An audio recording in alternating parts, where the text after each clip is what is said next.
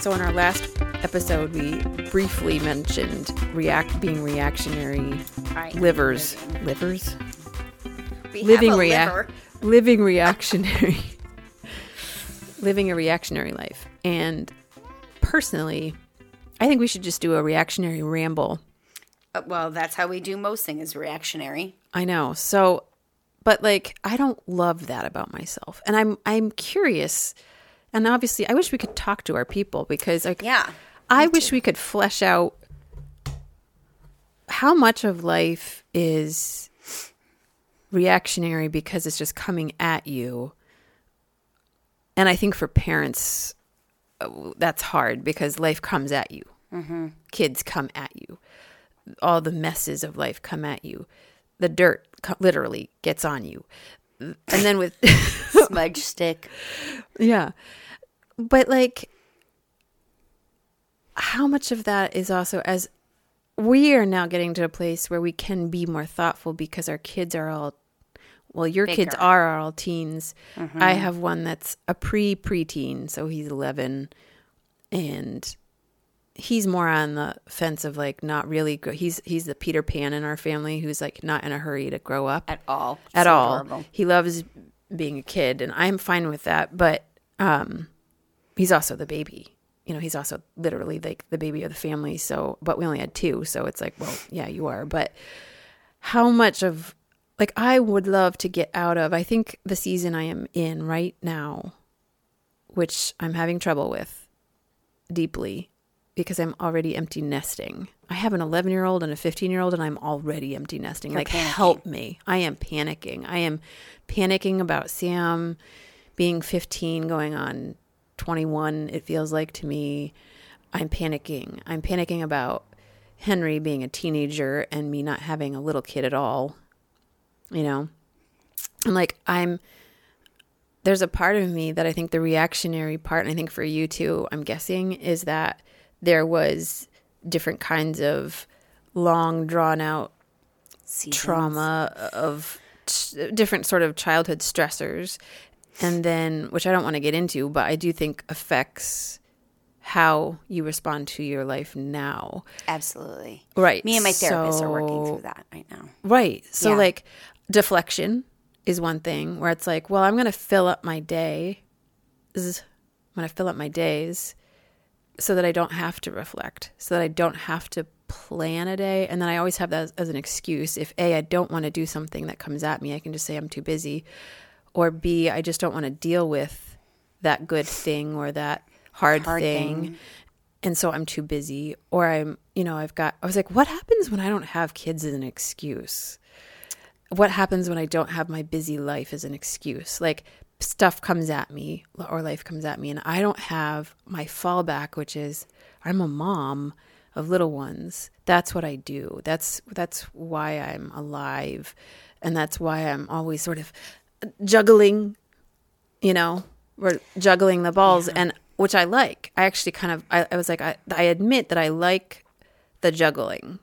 You have controlled juggling. Your juggling is very different than my juggling because you're busy, but you're busy doing the same things. Like you do have a routine. I do. I used to always think that I was not a routine person. You are but one of the most routine people I've ever met. Really? Yeah. Because you have to have things in such order, Miss OCD, that your busyness is structured busyness. It's very structured. So you get up and you putter and you get your house just so that then you can do the next thing. Mm-hmm. So then you do the next thing and then you clean up the next thing so it's back to square one so that it's back to where you want it to be, and then you make lunch. And so then you make lunch and that's busy, and then you have to clean up from lunch to make sure, and then you go and you do the next thing, and then you make a snack, and then you have to clean up from the snack, and then so everything is you have a day, but it just sounds like I'm eating a lot. Well, you have kids. So but for me, I fill my days for the same outside the home so that there is no cleaning that happens.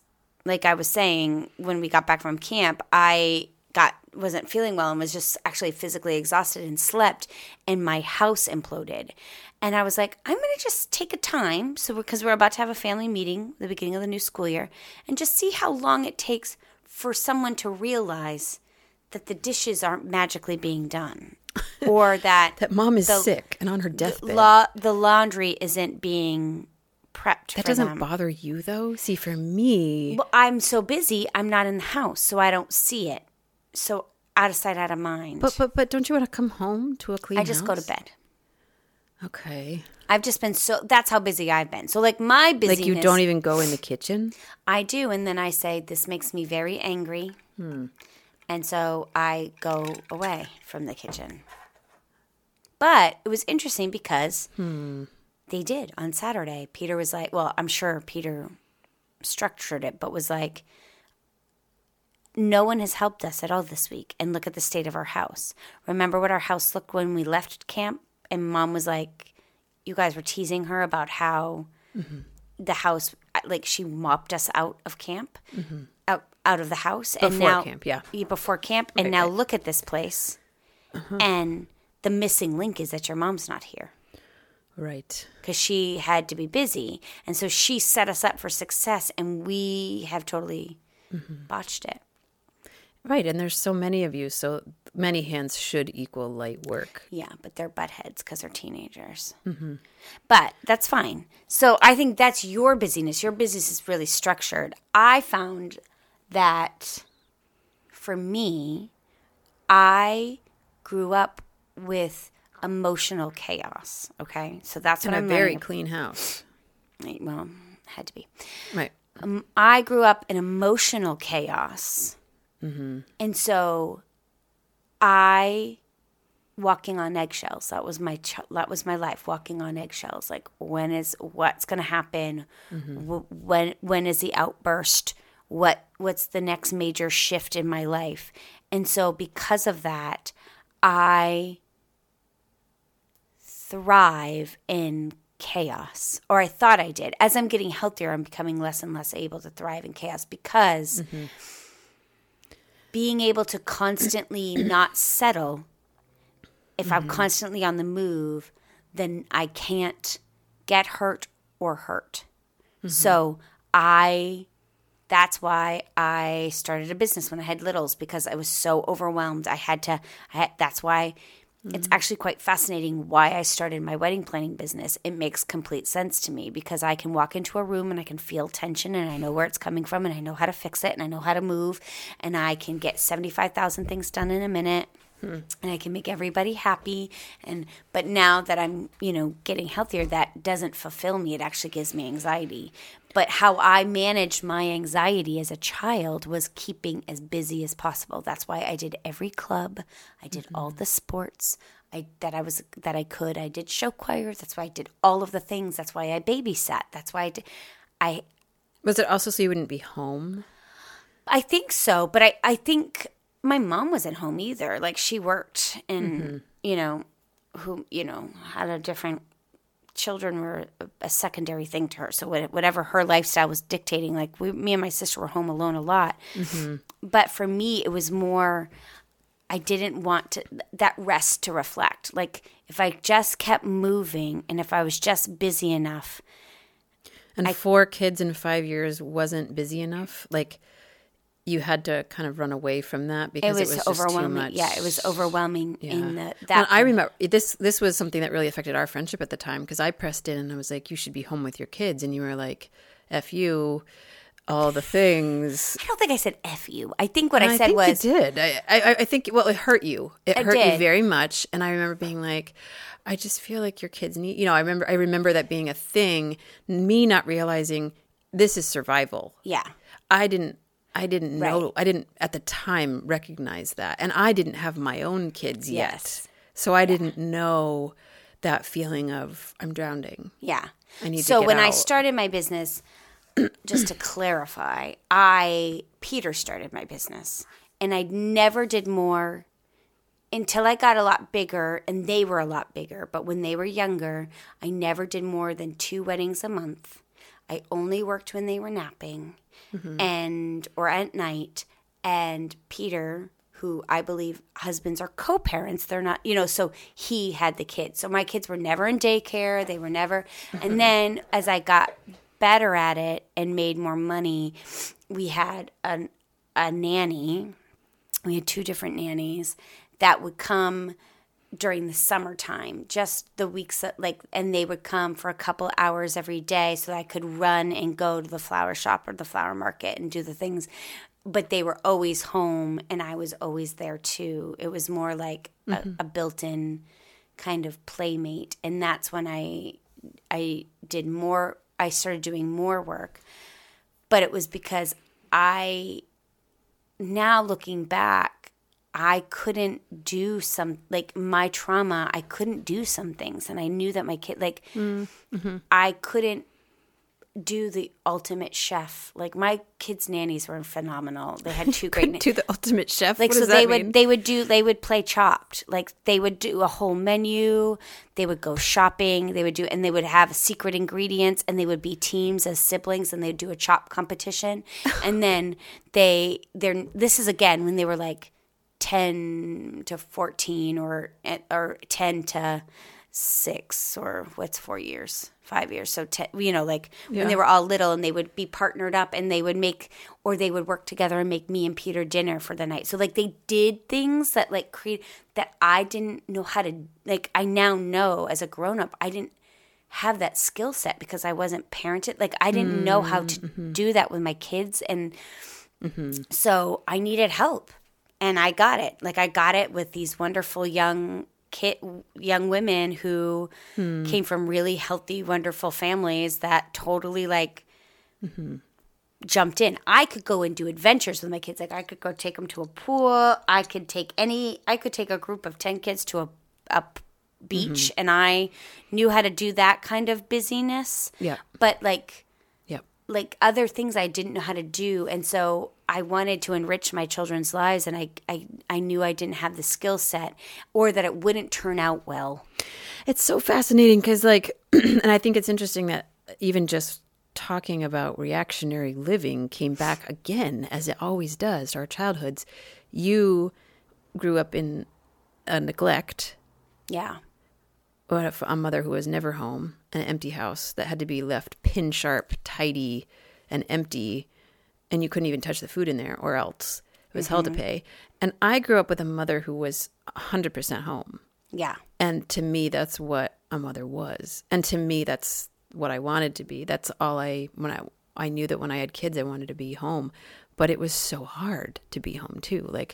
Hindsight, I see some healthier relationships where it's even to mothering, and I'm not speaking in favor or against working while you have kids. Survive, guys. I think every single family situation is different, and it has to be weighed with everyone in that house, including you as the mom. But I know my baby sister, for example, she would have the normal amount of time off for having a newborn, and she's had 3, and then go back to work as a nurse and at the 3-month mark. And I just remember being I couldn't do that. I couldn't do it. I literally couldn't. It would kill me. It would kill me. It would wreck me. It would wreck my heart. But then I also see how she's well, I actually love being out of the house for a few days. It's just a few days. And then the other days I'm 100% there, and I get to have a break and then I'm all in, versus this sort of a strung out feeling where you're on drugs almost feeling, or where you're not really present. You're starting to avoid. I was present. I worked hard to be present. But you were strung out. But I was, the way that I would describe it, it was strung out, as in this sort of never ending, you're looking ahead, it never ends.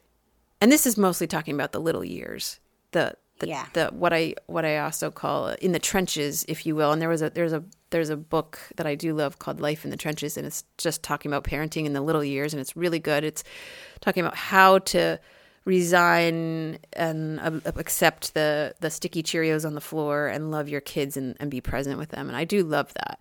And I only had 2, and it literally threw me under the bus. We waited 8 years to have our first, which I don't recommend because you learn to love freedom and just life with each other, and then throw a baby into that. And it was like jarring in a way I never talk about reactionary. Like I thought this baby will fit into my life. This baby will come to luncheons with me. I think my busiest day before having a kid was I would plan a luncheon with an elderly friend and we would take a stroll. And it was like, I liked that lifestyle. Yeah, you kids threw you under the bus hard. I was like, oh my gosh, it really. And because you're such a perfectionist, you felt you had to do it perfectly. And I also think because you were the last one of your friend group to have kids, you had a lot of a lot of judginess. I love you. A lot of judginess of how other people did it. So you were like, well, when I do it, and then you were like, never say never, people. And then but you had that internal battle, I think. So it exhausted you more to then. Yeah, I think. Totally. I feel that for me with the reactionary, like my kids were given to me by God, and it was quick, and I don't. Looking back, I don't recommend that either. I don't recommend that either. But I feel like for me, that's what I felt like. That was my trauma. It's so funny. Like yours, like, so for me, I couldn't, like, I literally for a decade had a preschooler in my home, like a 2, 3, or 4-year-old in my home for almost 10 years. That's temper tantrums and diarrhea and pooping and potty training and why mama and all of those things, and diapers. And creating boundaries and training them to listen, and timeouts and all of the things for a decade. And I could find I was drowning. That's why I started my business, Peter started, because I was drowning, because I could never see anything complete. And so what was so great about my business was I went in, I was able to blitz it. I was able to talk to adults. I got to plan something, go into a situation, and create something stunning and beautiful, run it, have everybody love me and praise me, clean it up, and it was like it never happened. And that's where there was a profound sense of accomplishment. Versus being a mom, which is your day is never done. Well, Peter is an economist, and he used to say it, and I'm glad he never listens to the podcast because I'm going to say it wrong. But like, it's a long-term investment for a short-term. No, it's a long-term investment without. I don't know. He talked about it like investing. I kind of get where you're going, but like you put so much time in, and you don't see the fruit of your investment until way later. Like I now see the fruit of my investment now in my children, that they're functioning, kind, wonderful, hardworking children. When they were little, I was just you were in the trenches of a battle that never ended. And so for me and my mental health, I needed out, and I did get a lot of pushback. You weren't the only one. And a lot of what kind of wife are you? I got a lot of like, not from you, but like, it's not Peter's job to raise your children. And I was like, actually, they're 50, like half of their genetics are his. He should really. So I had a lot of different things that I struggled with, but I knew for my own sanity, I needed something outside, or kind of I was going to lose it. I also think because I didn't have any guidance of what mothering looks like, what parenting looked like, what a home should look like. I didn't have any of those examples. I was constantly in a state of panic that I was doing it wrong, or like, so I needed to step away. Now, I will say, going back, there was a point in which my business got really big and I should have toned it down. But it was so exciting to be wanted and thrived. And that's where I do think like my original plan worked really well. And then I became kind of a big deal. And I didn't know how to juggle those things. And sometimes I feel like I let the business win, and sometimes I feel like I let my kids win. But I should have let my family win all the time, and I didn't. And so I do feel, but I think that's a normal struggle. but they're normal. My kids are normal, and they're functioning. And now I don't want anything. There's a mouse in your eaves that just walked around your eaves. Okay. It's a barn. Sorry, we could deep cut it. It just moved, and I didn't scream, so I feel like that's a little field mouse. Okay, that's good to know. Just because I don't want them to eat all my stuff up here. That's why I put all my handmade knit stuff in totes recently, which I think they can still chew through, but it's at least one more layer. Ugh. Sorry. Nothing is sacred in here. What am I talking about? We have mice in our house. We have to set mouse traps all the time. Do you not have mice in your house? We do, but it's a running, like, I have a serious phobia of mice, little mice. Oh, they don't bother me. But I don't really want them in here because I don't want them to eat my stuff. But well, my uncle used to put mice in my bed. He had pet mice. What? He used to put mice in my bed to wake me up. No. Yep. Okay, that's so not that's the why same I'm thing like, as a little field mouse. I'm fine. I am a grown up and I can do hard things. Just picture Beatrix Potter, the high heels. No, that's not what I think of. Okay. Just picture them with little suits on. Okay. And then they're really cute. They're harmless, except that they eat your stuff. So anyway, I know. Back to reactionary living. So I do think that it is, deep diving into something like that. I do think that it's really interesting how our past does make itself. Yeah. It follows us, and that's where, for better or worse. For better, for worse. But here's the beauty: growth. You can breaking curses. Yes, I know. Know better, do better. There's a deep. You can, like, I see in my children, like Isabel. Isabel's like, she wants to be a nurse, and part of the reason is that she can be a mom, but she was like, Mom, I think I'm going to be like you. I'm going to need to step out. I couldn't be home all the time. So for her. And to already know that about yourself, I envy that. Yes, and be confident in it, and then think about a career that it can be a blessing to her family. Like, nursing, they always need it. It's a well-paying job, but that where she can have a career, and then when she has a baby, kind of like Hannah, your sister, she can work pool and only work 2 days a week and have health insurance and have retire. Like she's thinking that way, and it's because she saw me, and she saw me have fulfillment outside, and I also think. And this might make some people upset, but come at me if you want to. I do think it's really important for our children to see us have lives outside of themselves, outside of them. Like, because I was not good at that. And because they become, they think that they do believe that they're the center of your universe, and it makes it. And you can do that and still be a stay-at-home mom. I'm not saying that means, but my children knew that I was. And I think they were really proud of it.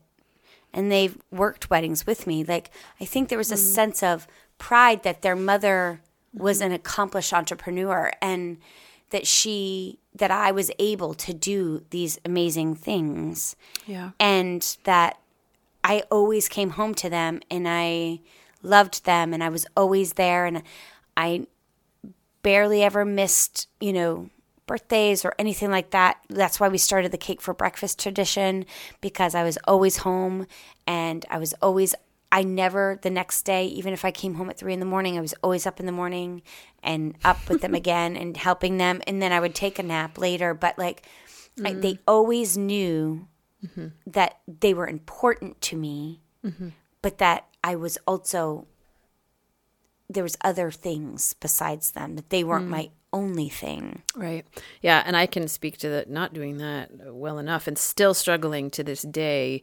Again, I have an 11-year-old and a 15-year-old with mom guilt of them not being the center of my universe, and which I actually feel like they are. And that's one of the reasons why I'm having empty nesting already. because I can't see a vision, and I feel really vulnerable right now saying this on air, but I cannot see a vision for my life that stretches beyond my kids. And it makes me think thoughts like, should I adopt more kids? And no, because kids was very hard for me, and I almost didn't survive like the little years. And I love my kids, but in general, I'm not like kids, but they've given me a more of a sense of an identity, a sense of identity than I've ever had before. Which so prior to having kids, I struggled with some sort of depression, anxiety, crazy anxiety, was an outpatient, at a mental hospital, and like just debilitating anxiety issues. And my children helped settle my heart into a place where I love to be. Mm-hmm. I mean, being married was fun, but it doesn't give you an identity. It shouldn't, actually. You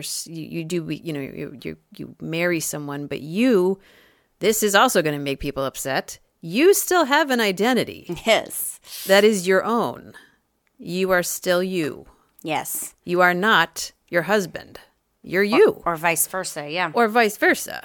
Yeah. You're two people that make one marriage. And again, come at me and kiss my butt. Because there's people, Christians, who don't believe that that's true. Yeah. That's your identity. Eek. No, it is not. You're in serious danger. You are you still. And you have a purpose that is outside of your marriage. And you can have a job. And you can have a career. And a point of being alive that doesn't have to do with, pouring his coffee every day or whatever have you. Yeah. But we don't have to go into that. We're going to probably get hate mail, but I would love to go into that another time. But we should. We'll do a deep dive into that. But I lost my train of thought. I am struggling right now this year more than any other year because I can see my teenage son turning into a man. And he's not home terrifying. As much. Yeah. It is, and he's not home hardly at all. He had a job this summer. He is starting to take driver's ed right now. He's an independent, free-thinking, smart, adorable creature that other people love to be around, and I want to be around him.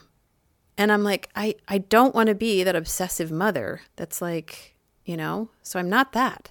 But on the inside, I am. On the inside, I'm like, I want to hang out with my son. And it's hard for me to let him go. You do that so well. You do it so well. I have issues. And I am telling you. I am telling the world that I have issues. And I don't want to be that person, but it's very hard. I have to fight an instinctive heart-grabbing that's happening. So interesting.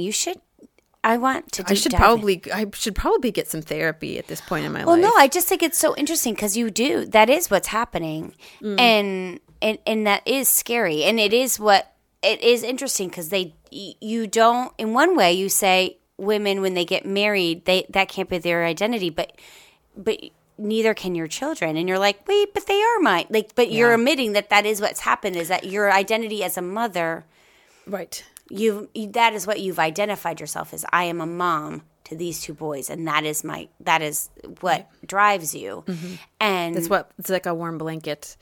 Yeah, and as I see the blanket being slowly pulled off of me. Oh, honey, it won't be pulled off. It's just so different. It's still beautiful. It's just so different. Right. I've had, I think that's just time and experience. Like Mustang Sally has left the nest, and Mustang Sally has left the nest. She has in her bus, and Izzy's about to turn. So Emma's 20. Izzy's about to turn 18 this coming week. I cannot believe that. Parker's 17, and so my baby's the same age as your firstborn, and so I think I'm just on the other side of it. That there's a beauty in seeing them be their own person, and you have to I still need hugs. I still need to, but there is something beautiful to watch them fly. And so to watch them fly, you have to go be behind them and let them go ahead of you and fly. Yeah. And that's really hard. Yeah. But it's really beautiful. I like this stage. The hard part for me, and if we're going to go right into deep dive vulnerability, there was a moment when I realized that Parker, so there'll be a time where he falls in love and he finds the woman that he's meant to be with, and his eyes will go to her first. They'll probably come to me second, and I have to be okay with that. Yeah.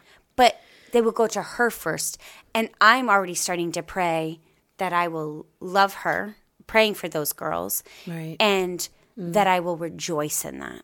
Right. I want to rejoice in that. I need to start praying that for myself because right now I'm just all hostility. Yes, I'm terrified. Because at camp there were a few girls being super googly about my kid, and I did not like them for it. And I'm sure they're very nice. Yeah, you need to go deep in this. We need to do some journaling. Not ready for that. No more praying. Googles. It's kind of like hospice, Rach. Oh, gosh. I know. Am I the one in hospice? Listen, the hospice nurses told me something, and it was the hardest thing I'd ever heard. If you were doing hospice well, if you were caring for someone in their last days, I'm not ready for this. They will die. Right? Like that's what happens. Like you want them to die. Right. The right like but which goes against your character. So when you have children, you raise them and they thrive, right? So when you get this sick patient in your home for hospice, if they continue to die, you can't heal them. So as they continue to decline, I remember wanting to give your grandmother water. And you're like, she doesn't want water. She wants to die. Yeah, and she needs water. She needs saline. She needs to be hooked up to a line. She's getting dehydrated. And you're like, exactly. She's getting dehydrated. That's what needs to happen. Her body's shutting down, and I would not be great as a hospice nurse. But it's the same thing with raising boys. If you raise them well, they leave you and start a family. If you don't raise them well, they live in your basement. I know. That's what I mean? I don't want that. I don't want the kicking them out of the nest with me like booting them, being like, yeah. But it's like hospice, right? So like if you're parenting your young men well, they will grow dependent and independent, and they will start to fly, and they will go, and you'll be there. But that's why you have Kurt. I know. And they'll be there, but you get to watch them be men. And that I think is beautiful. Like to see them be a man and love, like that's the narrative I keep telling myself. I cannot wait to watch Parker be a husband. He's going to be an incredible husband. He's going to be an incredible father. And then Peter and I, that's the good stuff, right? So we get to reap the rewards of that and see our children excel and be beautiful and amazing. And extra bonus, get grandbabies that we get to love on and give back. So like it's like a cycle, but we're at the most painful. We're at the most painful part because it's that initial separation. And the only reason I can say that without bawling uncontrollably is because I have my girls.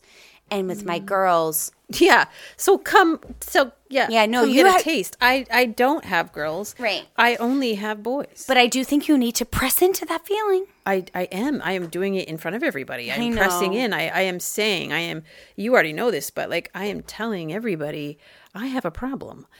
And I am concerned about myself because I can feel this sort of a disillusioned depression settling into my heart space where I'm like, who am I?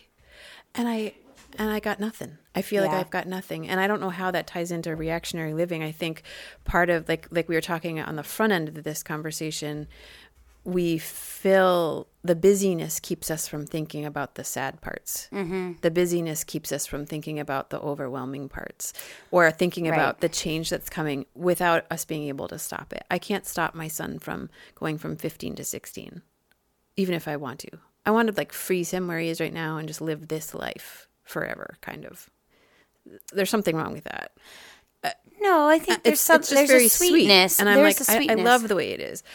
That doesn't work out for him great because, yeah, I'm frozen in time and I have to stay with my parents for the rest of my life. Like, that's not me loving. What you who need to change that he- narrative is you want him to get to that sweetness in his own life. Like, Right. that should be your prayers. That And help me to want Sam to have a wife and a family so that he gets to the age that he, like his children are, and he sees that sweetness. And So help me not want to be there for every minute of it. I Like think a you're. creepy mom. I think you'll. It'll be okay. I think it's going to be tough for a little bit, but I mean, Peter and I, our kid, like we're always like, maybe we should be with them more, but they're so busy, so that we go for walks every night and we have dinner, and then we all kind of do our own thing. And Yeah. I'm not there yet because I still have an 11-year-old. Yeah. And so it's like, it's this, because we had almost 4 years in between them, it's a very sort of both worlds, not little years, but like both of the worlds are very different. Yeah. And so it's hard for me to let go of all that time because that change happens quickly. it does. All of a sudden they have a job, like I can see this happening. It's like they have a car, so now they can leave whenever they want. It's just, it's too quick, too soon, too much too soon. And so, but there's no stopping it. And so I think that going back and tying this up, it is the reactionary life of being like, well, for me, finding a place of peace, a place where I can wake up and ponder the day in a slower, more thoughtful way without, with praying against the sadness that wants to creep in because it's not either the same as it's always been, which I think you can get addicted to the little years. I don't know if this is why some people have 50 children. In the words of Daffy Duck, how many kids do you have before you know you have a family? And I love that.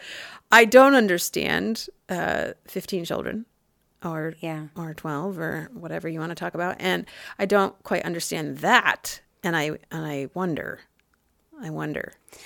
Yeah, that's a whole other episode. But I do think this is the thing. Or something we can't really speak to. I don't even know. We're reacting to things because the truth of the whole thing is we're all broken humans. Yeah, we're all carrying baggage. And some of it was given to us, some we were born with. Even if you had the most perfect family and the perfect childhood, you're still broken. We're all broken humans. And so what was it? Baggage backpacks? Yeah, we our all backpacks. have a backpack. Yeah, we all have a backpack with some baggage in it. And so I think that when we react to things, we're all going to react differently. And some people, it's just knowing why you're doing it and like I had to start a business. I might have to start a business now. Yeah. Because I don't want to take it out on my kids. I don't want to smother love them. Right. And so like different people respond to different things for different reasons. And it's just that awareness of it. Like it was fascinating for me going way back to the beginning that's the reason I started my business. The chaos, not only of my children and being that fear, but because of the way I was raised, I struggle with anxiety. I never knew what that anxiety was, but I copied it as busyness and as in like and running and people pleasing and making everything look perfect.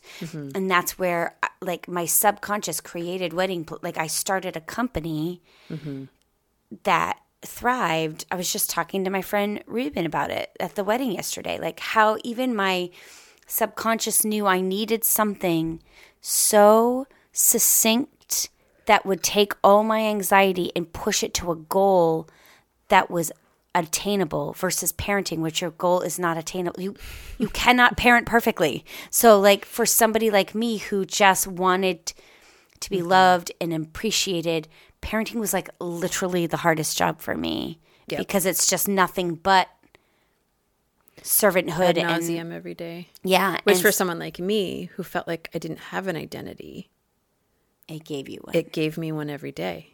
I have to, my job is to keep this baby dry and happy and entertained and keep the Cheerios off the floor and take pictures of the whole thing. And I loved that. I loved pretty much every minute of it. I mean, it was exhausting. It was exhausting. But that's so fascinating because of the way I loved it for all the reasons you hated it. Yeah. It was a complete juxtaposition. yeah, for sure. Which is why when you were like, get me out of here, I was like, you're being a bad mom. yeah. Which was, I just came down really hard on that. And I was just like, they need you at home. And you're like, if I stay home, I'll kill them. Right. And myself. Yes. So I have to do this to survive. Yes. And again, I didn't have kids till way later. So I didn't know, you know what I mean? I Yeah. just spoke into that without even knowing what it was like. But I never would have understood it anyway because I'm not you. You're not me. I Right. loved it for the same reasons you hated it. Yeah. And you thrive in, because look at your busyness, like we talked about in the beginning of the I episode. thrive in puttering. You thrive in this meticulous Right. You thrive in puttering. And the repetition. I don't mind it at all. I don't mind laundry. I don't mind. Oh, see, no. You know, like the fact that and I am one, you know, you were a better mom than me and made your kids start doing their own laundry at 12 years old or 10 years old or whatever. And I still do my teenagers' laundry. Oh, you need to make him do that for his wife. His wife needs that. I've gone through, we've taken lessons and he knows how, but I still love, like, this is the sick part. I love doing his laundry. And I bet he loves you loving to do So his someone can hop on here and diagnose me with some sort of sick mother disease where I'm like, I love it. I think you nailed it. I think as a child you felt you were always moving. You never felt like you had an identity. You didn't have personhood. Even when you were a young married, you were still raising your siblings and helping raise your siblings and doing all of the things. And you never had anything that was yours. Like you were always sharing, you were always giving. I was there. What was yours was all of your siblings, and what was your siblings was your siblings. Like that's how that mentality was. You always gave. You would work and buy lotion, and then the lotion was gone the next day. I was like, "Where's all your lotion?" Well, you know, Hannah needed some, and Sarah's back was dry, and Mom liked the smell, and before you nothing, and so that was the first time you had an identity that was just yours, and you had a responsibility that was all on you, in the sense of like nobody else can be Sam and Hen's mom, right? Like you, like, and so other people could potentially work at the shop or do this or do art or do these things, but nobody else, and so you just went all in. Went all in. It makes now sense. I don't know how to get out. I think now I'm in like the emotionalness of how do I extricate myself from this deepness, from how deep I went down into that being too present. Right. Almost. I mean, my know. instinct is that you're going to have to do it slowly. You can't extract yourself now. They still live with you. Like, so it's an emotional thing. Yeah. I think it's my heart space. That's the problem. Then the power of prayer. You need to start praying about it. And I think making Sam do his own laundry. Sorry, Sam, I know you listen, but like, I told him the other day, actually, I did tell him, I put it out into space.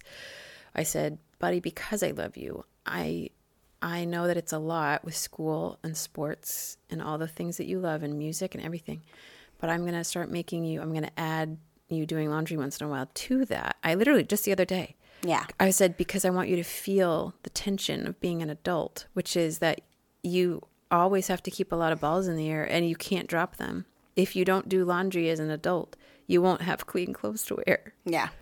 That's the pain point. You have clean clothes that are nicely fluffed and folded because I do it. But I want you to know that, it's just as with everything. And it's great for them to grind. Learn. It is a grind. And my kids sometimes will do their laundry in such poor timing, and it'll still be wet. And I'll be like, I don't. See, I can't. Nope. And guess what? I can't let that happen. You can. Because guess what? No. They have to figure it out. But see, if they leave Guess wet laundry in my washing No, machine and it gets meaning funky. like, because they started it too late. So they start their laundry so late, and then they forget to put it in the dryer, or they put it in the dryer. You won't put it in the dryer? Absolutely. You won't tell them to put it in the dryer? No. Rachel, no. They need to figure it out. You won't remind them? No!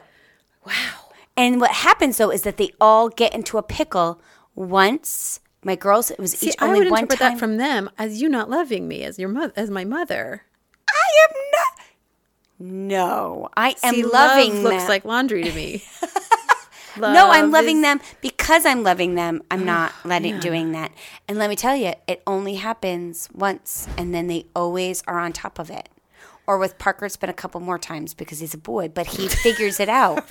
Again, all I have is boys. So it will take him a couple times to figure it out. But then they do is they go, oh, I have school. I need to do laundry.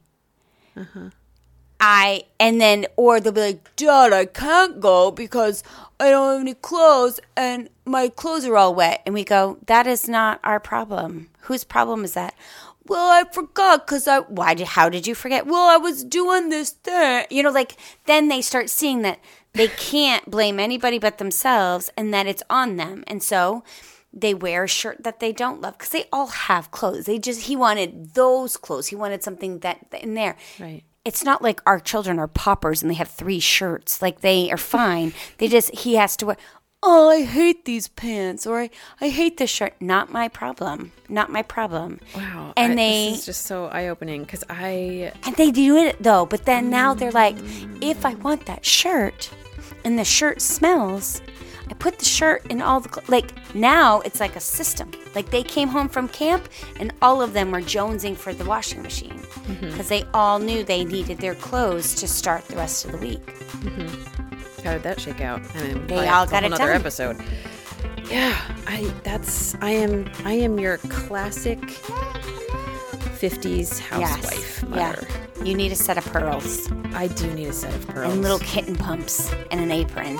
But it's the way you've been your whole life. I don't know how we're friends other than the grace of God. But this is a good example of the church, right? Like just a bunch of messy people. We're all dysfunctional, broken humans. Trying to live in community. Yeah. And this is why we need Jesus. Amen. Because he's the only one who makes sense of any of this. Hello. If you think of anyone, your mother, your sister, your bestie, your mailman, the person who watches your kids after school, just share this podcast today with a friend, and we would be so, so grateful. Thanks, guys. Bye. Bye.